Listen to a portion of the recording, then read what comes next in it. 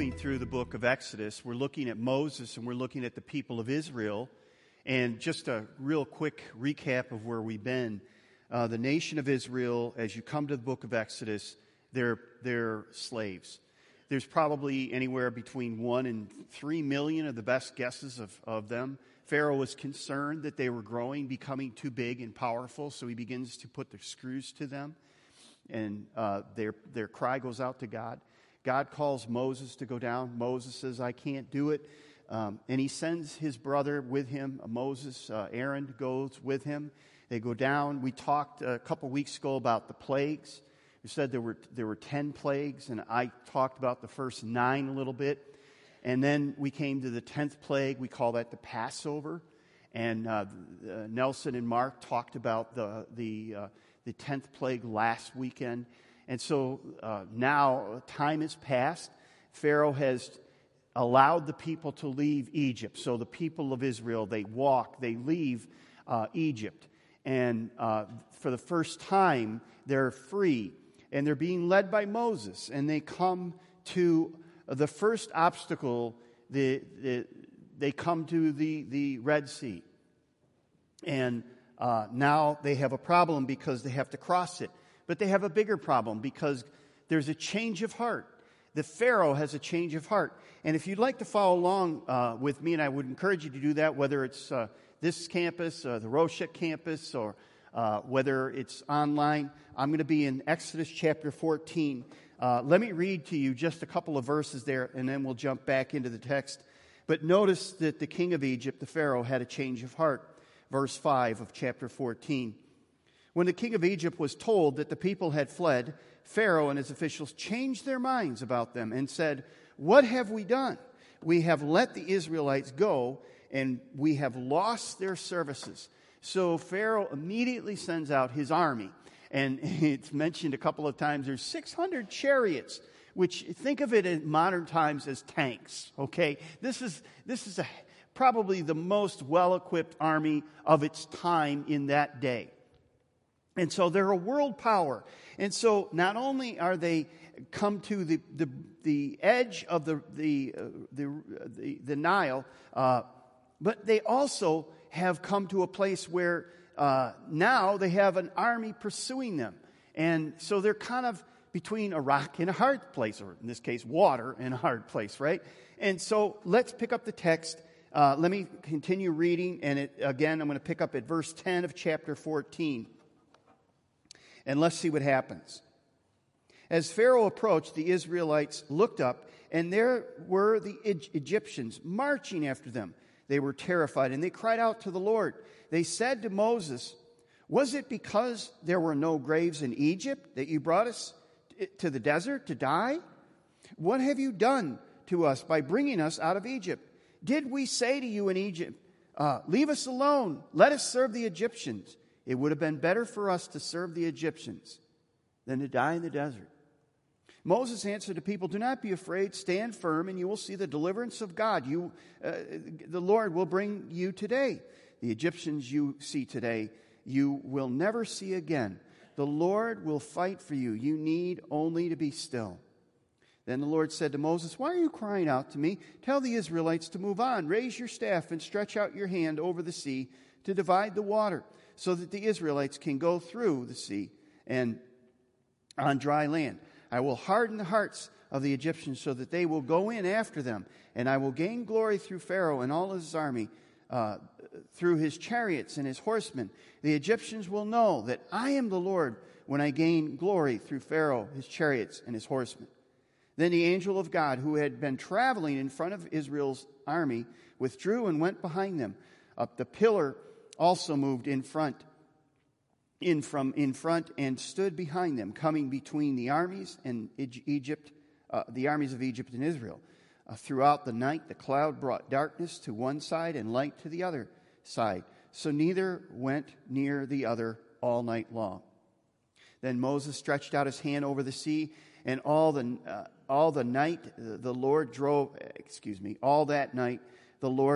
the sea back with a strong east wind and turned it into dry land. The waters were divided, and the Israelites went through the sea on dry ground with a wall of water on their right and on their left.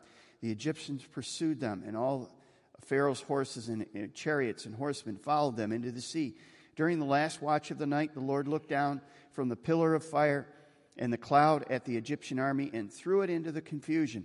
He jammed the wheels of the chariots so that they had difficulty driving. And the Egyptians said, "Let us get away from the Israelites. The Lord is fighting for them against Egypt."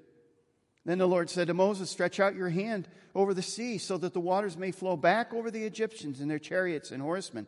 Moses stretched out his hand over the sea, and at daybreak the sea went back to its place. The Egyptians were fleeing towards it, and the Lord swept them into the sea. The water flowed back and covered the chariots and the horsemen. The entire army of the Pharaoh that had followed the Israelites into the sea. None of them survived, but the Israelites went through the sea on dry ground, with a wall of water on their right and on their left. That day the Lord saved Israel from the hands of the Egyptians, and Israel saw the Egyptians lying dead on the shore. And when the Israelites saw the mighty hand of the Lord displayed against the Egyptians, the people feared the Lord and put their trust in him and in Moses his servant. So there's a few lessons we can draw from this, and we're going to talk about the text, and we're going to talk about the lessons. The first lesson I want to point out, and if you have your notes, you can see this is the first point, that we're often blinded to what really enslaves us. You know, when the Israelites realized that they were by the Red Sea and they couldn't cross, they didn't know how they were going to cross, and then they looked behind them and saw Pharaoh's army in hot pursuit of them, they began to panic. And notice what it said in the text. They said this to Moses. Was it because there were no graves in Egypt that you brought us into the desert to die? What have you done by bringing us out of Egypt? Didn't we say to you in Egypt, leave us alone, let us serve the Egyptians? It would have been better for us to serve the Egyptians than to die in the desert. So there's a lot of panicking, there's a lot of sarcasm, there's a lot of complaining, there's a lot of fear going on there. All these things are going on. They're panicking. They're not thinking right. And you know, you really can't blame them, really, in a sense, because they're in a very difficult situation. They have forgotten, though, they have forgotten who is leading them, and they have forgotten where he's leading them to. Okay? Look at... they make this comment, too. They say, this isn't what we wanted. We never really wanted to leave. We loved it in Egypt. Well, if you go back to the tape in Exodus chapter 4, let me read this to you. Exodus 4:29. This is when Moses and Aaron first come into Egypt and talk to the leaders of Israel. It says this in verse 29 of chapter 4. Moses and Aaron brought together all the elders of the Israelites, and Aaron told them everything the Lord had said to Moses. He also performed the signs before the people, and they believed. And then notice what it says. And when they heard that the Lord was concerned about them and had seen their misery, they bowed down and worshiped. Now, that's a very, very different account than what they've just laid out here before the Red Sea and the pursuing army, right? Their perception has been skewed. They're willing to go back to Egypt to live as slaves under Pharaoh. They think that life is better than what they're faced with right now. And so they begin to panic. They've forgotten a number of things. What have they forgotten? They had forgotten that the Lord had heard their cries and seen their misery. He heard their cries and he saw their misery, and he sent a deliverer. He sent Moses and he sent Aaron. Number two, they had forgotten the 10 plagues. Remember the 10 plagues? One plague after another, after another, after another, until it came to the final Passover plague. They had forgotten the plagues, that this God is above all the gods of Egypt. They had forgotten the plagues. And then number three, they thought slavery in Egypt, submitting to the Pharaoh, was better than trusting God's plan for them. Now, before we get too judgmental of the Hebrew people, remember we do the same thing. We're often faced with a trial, a test, or a trouble in our lives, and what do? We panic. We panic. We forget the grace and the mercy and the blessings of God in our lives. We forget how He has saved us so many times in the past, how He's always come through, how He's always been faithful. We forget those times that He delivered us and how much He loves us. Now, here's the problem with the Hebrew people, and here's the problem with us, I think. And this is where it goes deeply, hopefully, into our lives, and we think about how this passage can speak to our lives right now, today. We often think slavery is the problem before us or behind us. So Israel saw the problem as there's this ocean, there's this sea before us, or there's this army pursuing us. Those are the biggest problems I have in my life. That's the issue. If I could just be done with those two things, I would be okay. For us, we think it's our job, it's our health, it's our family, it's our finances, something. And maybe in your life right now, something isn't going well. Maybe your health isn't going well, your family isn't going well, your job isn't going well. And you think, well, if that problem just went away, my finances, if those would just clear up, then my life would be okay. But slavery isn't getting free from the challenges set before us. Freedom comes, and this is what the Bible says over and over, and we understand it in our heads, but it's hard for us to grasp it in our hearts and our lives. Freedom comes when we allow God to walk with us in the good times and the bad. Now, what's interesting about this whole story, and maybe you saw it there, was that God was leading them. Moses was leading them, but God was leading them through a cloud, right? And the Spirit of the Lord, you see the Spirit of the Lord all through this. The Spirit of the Lord is doing things.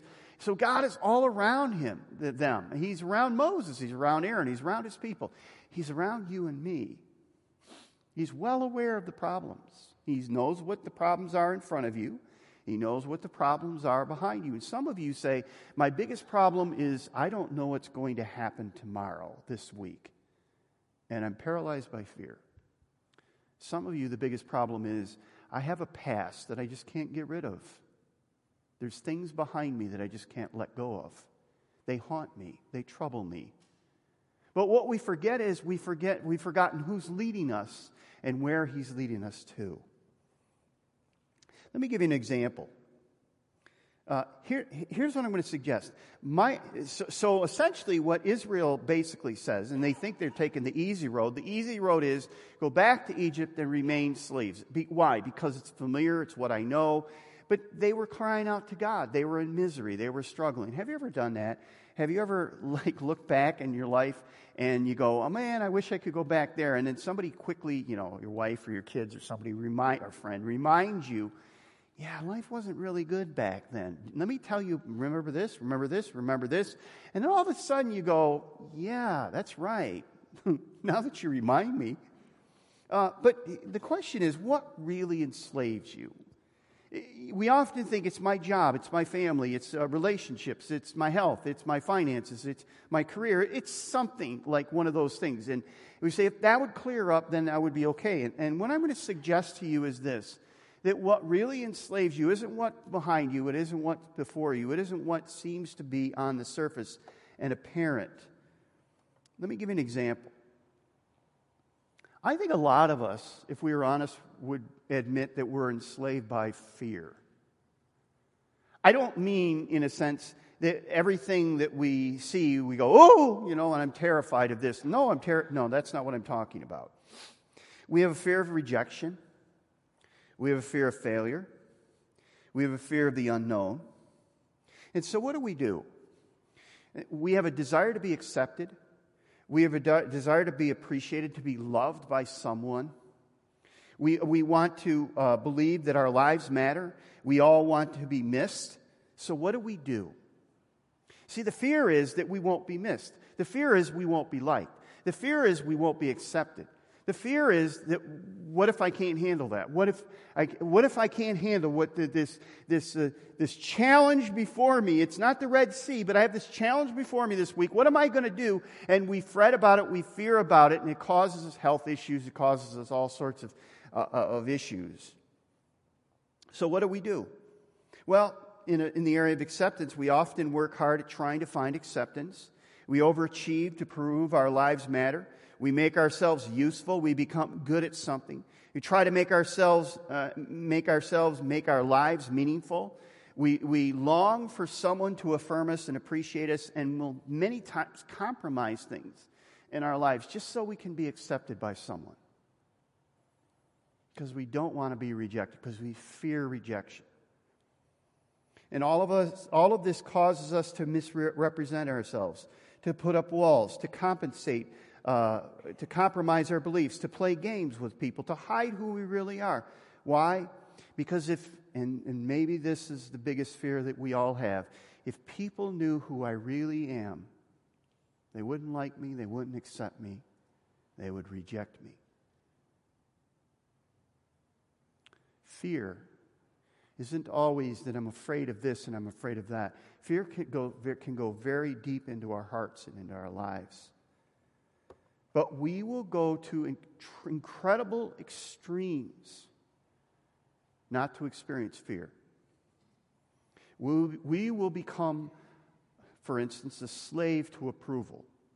We will compromise our beliefs so that we can be approved of. We will walk away from things that we believe firmly in our hearts just so we can be accepted. Here's the point I want you to see. There's only one master who can give us the love and approval we desperately need. And he's already shown us how much he loves us when he climbed up on a cross and gave his life for us. He says, I love you this much. You'll never need to know that you are affirmed or approved of. I affirm you, I approve of you. I call you my son, I call you my daughter. There'll never be anything that you'll ever do, and there'll never be anything you'll ever think that will cause me to turn away from you. Because my Father turned away from me instead of turning away from you.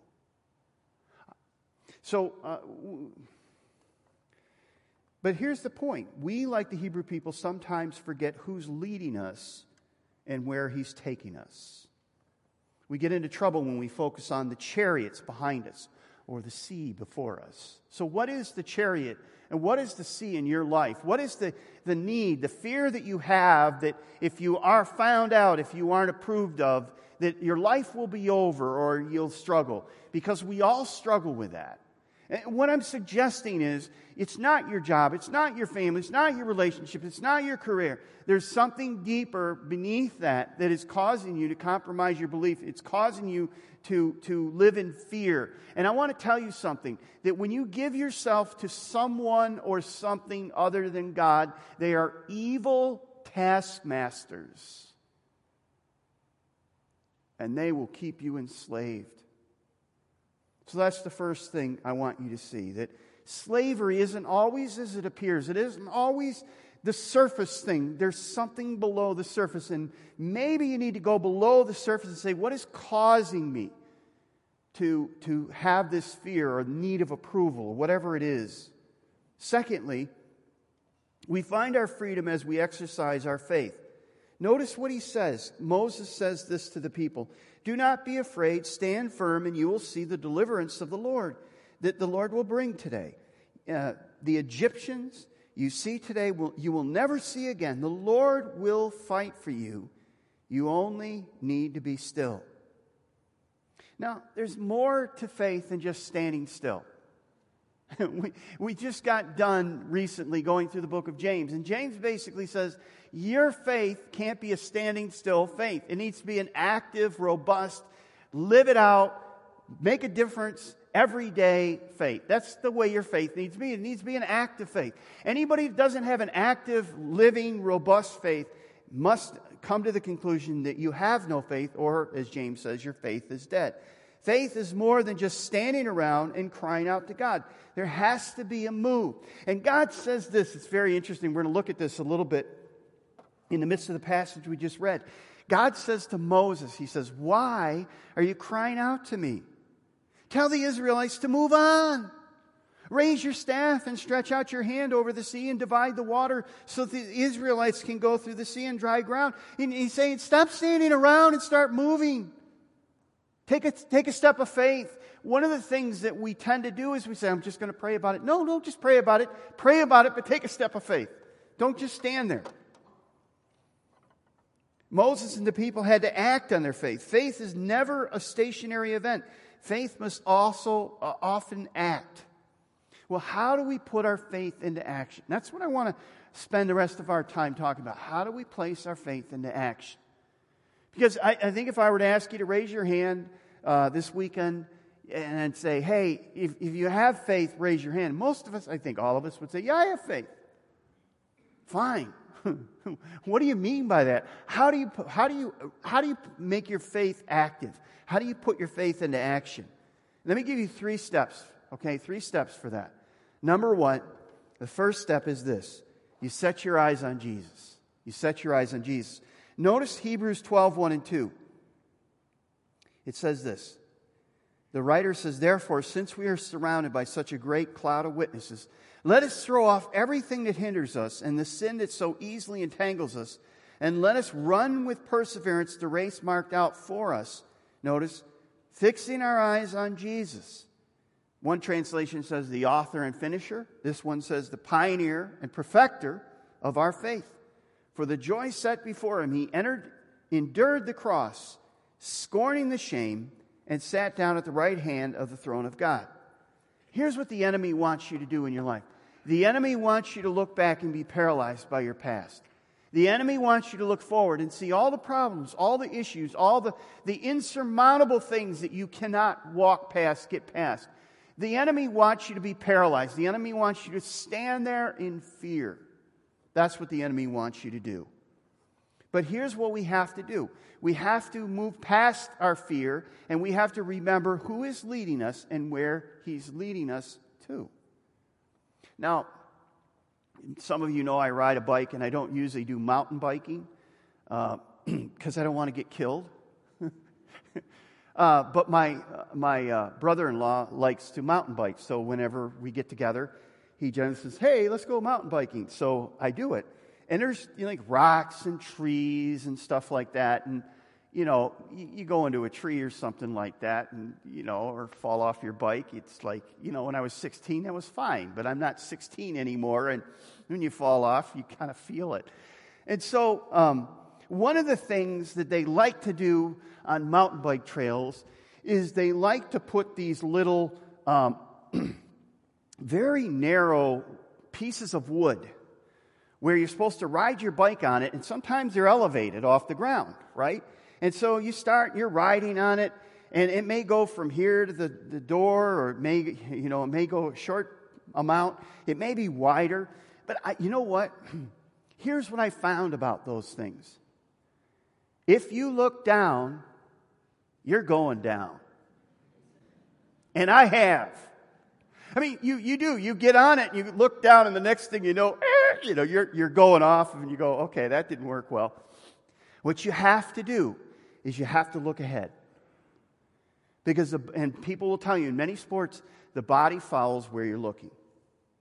You look ahead, and that's where your body will follow.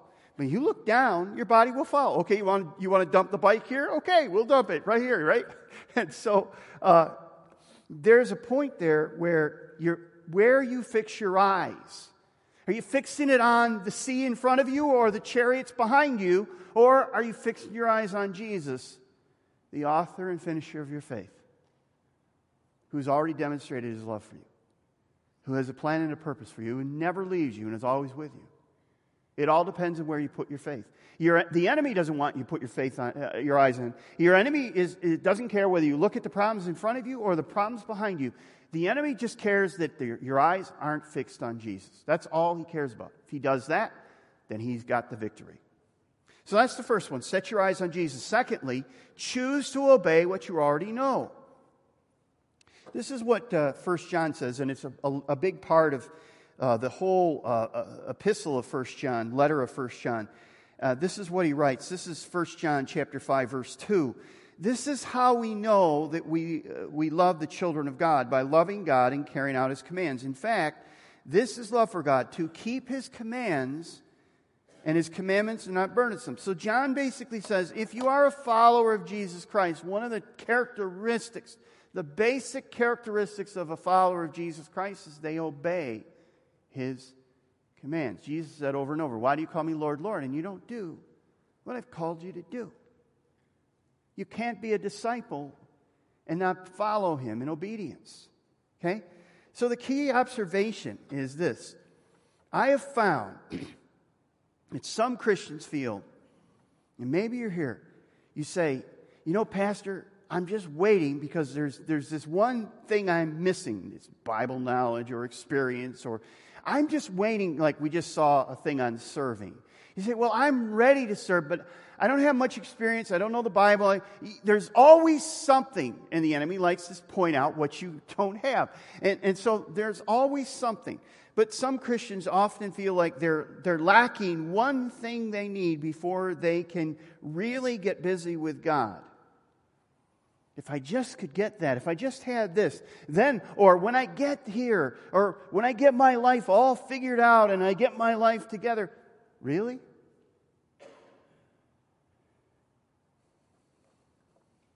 You know, well, here's what I found. Can I simplify the Christian life here just for a minute? The Christian life is very simple to understand. Here's what the Christian life is. You wake up every day and you take your pulse and I'm breathing and I have a pulse. God has given me the gift of life today. Thank you, Lord, for the gift of life. You choose to live, to love God first of all, most of all. And you try to connect with Him daily. You spend a little bit of time in His Word.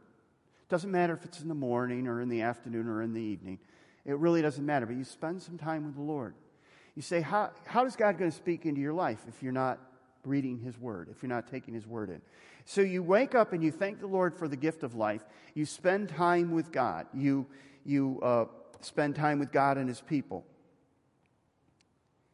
If you have a family, love them. It's not rocket science. Like I said, if you have a spouse, love them. Forgive them. Serve them. Right? If you have children, love them. Serve them. Forgive them. Right? That's what God has called you to do. A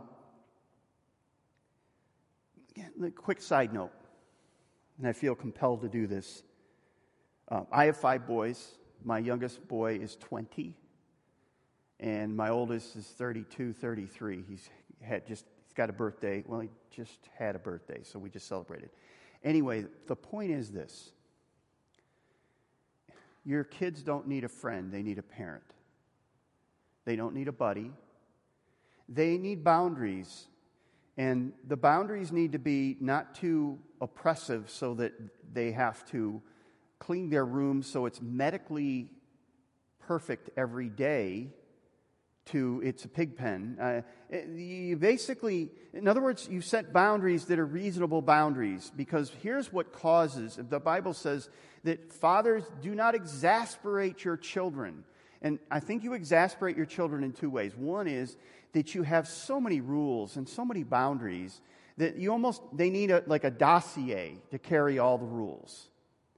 The other one is you don't have any. You can go to bed whenever you want. You can eat whatever you want. You can say and speak whatever you want. You can disrespect your mom, your dad, whenever you want. You can say whatever you want. We have no rules around here. And you know what? Kids need boundaries. And sometimes when you make boundaries and you enforce boundaries, kids don't like it. And they tell you that in sometimes not nice ways. But sometimes you just need to say no. Now, hopefully you live in a home where you try to say yes as often as you can, but there are some times where you just have to say no. And that's okay. They don't need a buddy. They need a parent. So be a parent if you have kids. All right, enough of the... So I've gone from preaching to meddling, right? Okay, so wake up every day and thank the Lord for life. Spend time with the Lord. If you have a family, love your wife, love your husband, love your spouse, love your kids if God has given you children. Be a good parent, be a good spouse, right?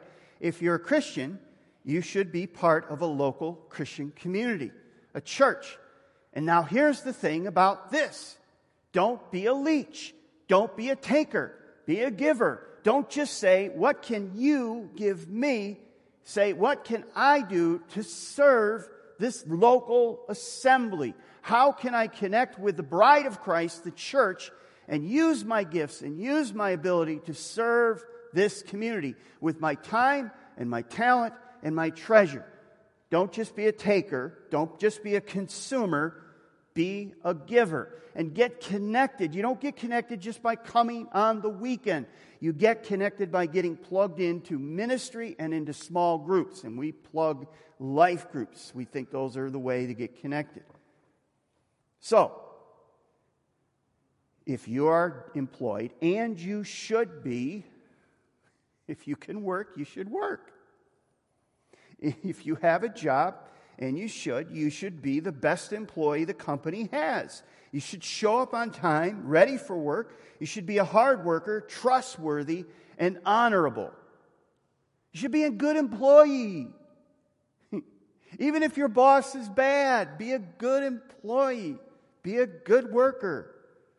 If you are living in a neighborhood, be a good neighbor. Be a good person in the community. Don't have a bad reputation within the community. Don't get into trouble. Don't cause fights. Serve the community. Reach out to the poor, the marginalized, and the needy.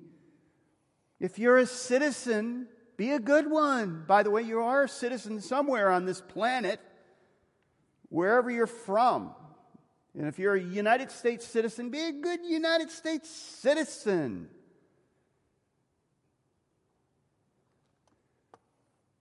But most of all, be a citizen of heaven. Realize that your loyalty is in heaven. That God's called you to be a citizen of heaven and represent Jesus Christ and represent the gospel.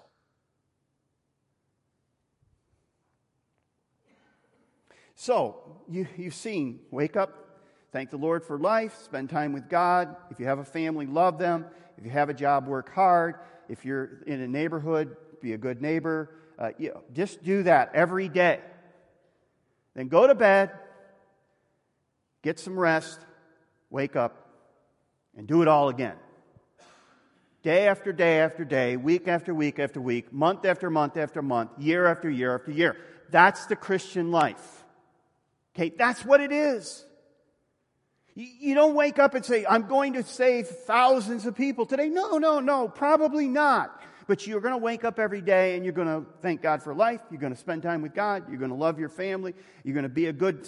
You do all those things every day and you get a record of doing that, of being a faithful Corinthian cobbler. Do you know what would happen if Christians started living that way? It would turn the world upside down. I said it's easy, but it's hard. Because we don't feel like it, do we? If Christ followers would live like this, though, we would turn the world upside down. Third point. So, the first one is turn your eyes on Jesus. The second point is live to the obedience that you already know. What you already know, just be obedient to what you already know, okay? And then number 3, start on the right path. Proverbs says this: there's a way that appears to be right, but in the end it leads to death. Now, if we just stop here and I get to pray, some of you may leave today and say, okay, I know what I need to do. I need to try harder. I need to work harder. I need to be better. I need to be better. Stop being bad. Be good. Right? Right? Pump yourself up and be...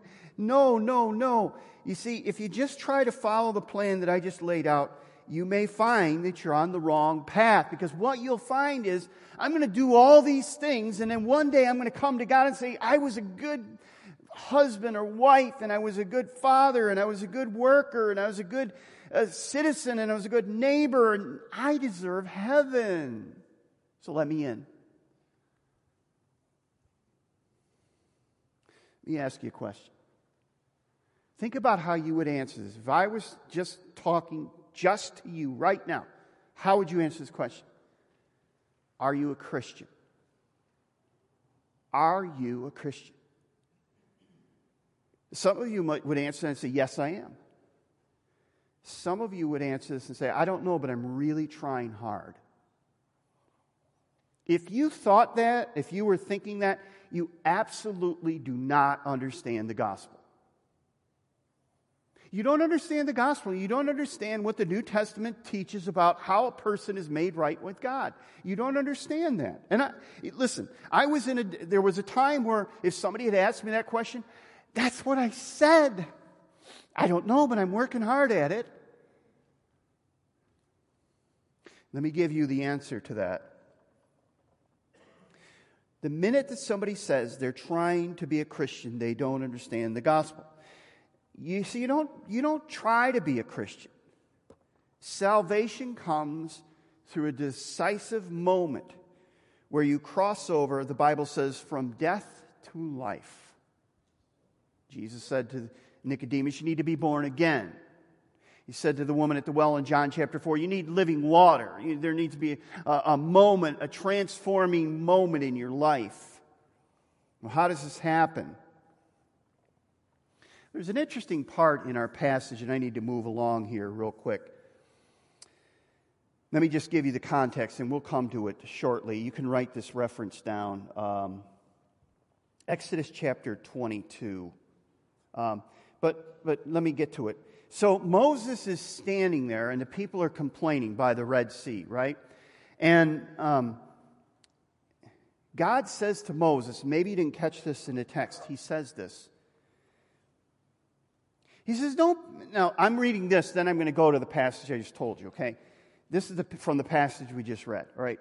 Moses says this, don't be afraid, stand firm, and you will see the deliverance of the Lord will bring today. The Egyptians you will see today, you'll never see again. The Lord will fight for you. You only need to be still. Then the Lord said to Moses, why are you crying out to me? Tell the Israelites to move on. Raise your staff and stretch out your hand. So the point is, Moses is being rebuked by God. If you read the Hebrew, it's a singular. He's saying, not why you people. He's you, Moses. Moses wasn't crying out. Moses wasn't complaining. Moses was trying to convince the people to stick with it and to move across. So Moses is rebuked, even though he wasn't crying out to God. He gets to rebuke the people deserved. It's as if as we read the text, it's if he has done what the people were doing. What is going on here? The sins of the people were being imputed or transferred to Moses. He gets the rebuke they deserve. Why? Because Moses is the mediator for the people of Israel. He is the one that goes between the people and God. God didn't speak directly to the people. He spoke to Moses, who spoke to the people. Now, we're going to see this principle illustrated as Moses leads the people. But I want to jump ahead to the passage I mentioned before, Exodus chapter 32. So here's what's going on here. It's very interesting. So Moses is up on Mount Sinai. He's getting the law. He's getting the tablets with the 10 Commandments, 5 on each tablet, right? So he comes down off the mountain, and immediately they approach the camp. He and Joshua approach the camp, and there's all this ruckus going on in the camp. They're out in the wilderness, okay? They've left Egypt, and time has passed, and now Moses comes down with the law. He's been up on the mountain for a while, and the people have talked Aaron into making a golden calf that they can bow down and worship to. Moses walks into the camp. He sees the ruckus. He sees the golden calf, and he immediately is enraged. He throws the two pieces of stone down, and they immediately break up. We're going to talk more about this, so I don't have time to go into it. But essentially, Moses chastises the people. He deals with it. The next day, he goes up on the mountain and he talks with God. This is what Moses says. This is what Moses says to God. Exodus chapter 32, verse 30. The next day, Moses said to the people, "You have committed a great sin, but now I will go up to the Lord. Perhaps I can make atonement for your sin." So Moses went back to the Lord and said, "Oh, what a great sin these people have committed. They have made themselves gods of gold. But now please forgive their sin But if not, then blot me out of the book that you have written. Do you see what Moses is saying here? He's saying, don't destroy them, don't judge them, judge me. Let me take the punishment they deserve. I'm innocent, they deserve judgment. Spare them, take my name. In other words, he's saying, just blot me out of life, take my life away. Take eternity away from me.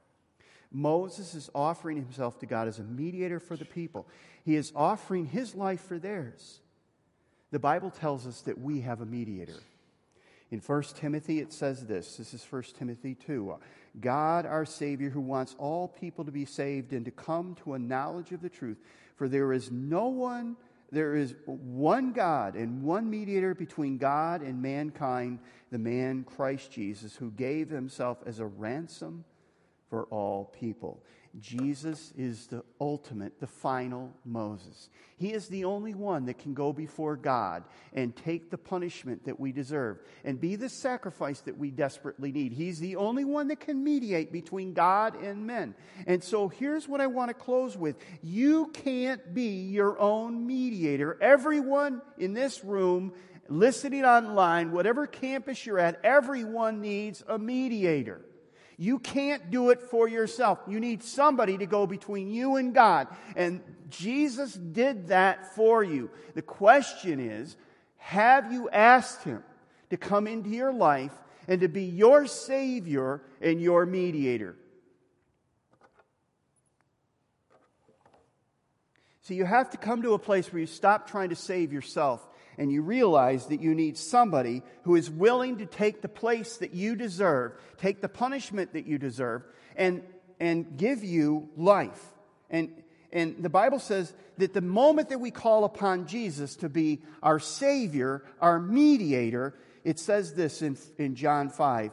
Jesus said this, "Very truly I tell you, whoever hears my word and believes him who sent me as mediator," doesn't say mediator, but it's the principle is there, "has eternal life and will not be judged, but has crossed over from death to life."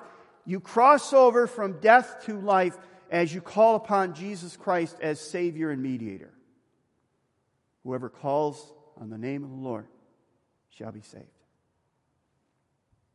Have you ever done this? Notice I didn't ask you if you are good, if you deserve it, if you've done enough, if you're doing enough. I've asked you simply this. Have you come to a place where you realize unless a mediator comes into my life, unless somebody takes my place, unless somebody takes the punishment, I'm dead?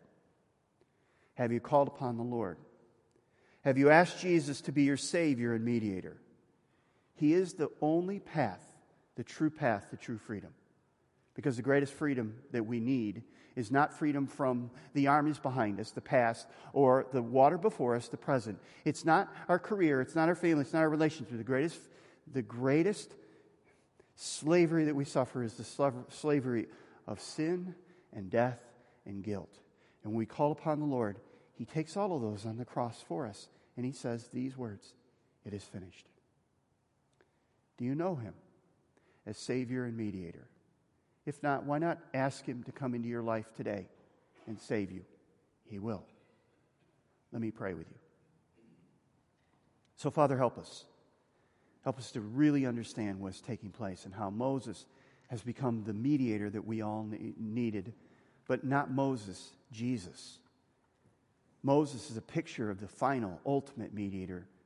And Jesus has come and provided the path to God. He is the one who has gone before us. He is the one who was blotted out so that our name could be written. He was the one who was forgotten so that we could be remembered. He was the one who lost his life so that we could gain our lives. Father, if there's anyone here, whether it's in this room or on one of the other campuses or listening online who has never called upon the Lord, might today be the day they say, "Jesus, I'm a sinner and I'm lost, and I ask you to come into my life to save me, to be my mediator, my Savior." And Father, if they prayed that prayer, I pray that let somebody know because they have crossed from death to life. For the rest of us, Father, who may have prayed that prayer recently or a long time ago, help us to remember that we can go back to our old slave master very easily. Help us to remember that there's something beneath the surface of those issues that we think are keeping us in slavery. There's something deeper going on, and most of the time it comes that we have stopped looking to Jesus.